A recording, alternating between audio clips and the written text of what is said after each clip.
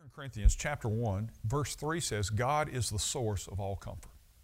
You know, when you lose someone that you love, you go through a grieving process. And God will comfort you and He will walk you through it. Jesus said, blessed are those who mourn, for they will be comforted.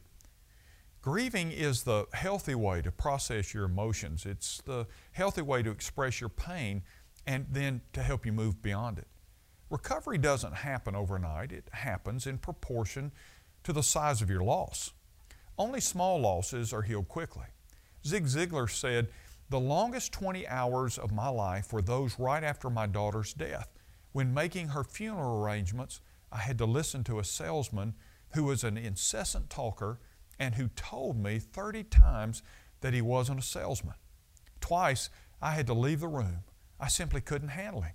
And the night before, half asleep, half awake, I kept thinking my daughter was wondering when her daddy was coming to get her.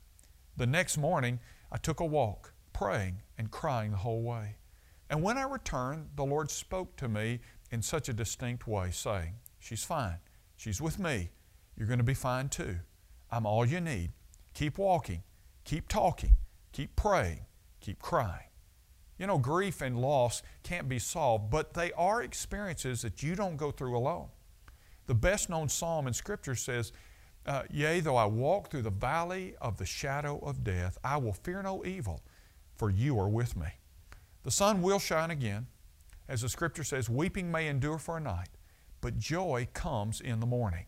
So remember, your joy will return because God has promised it. So stay close to Him. Even though you hurt, it's okay to be honest with Him about your hurt and let Him walk with you into a new day. I'm Ray Jones, and that's another Heart Truth for your day.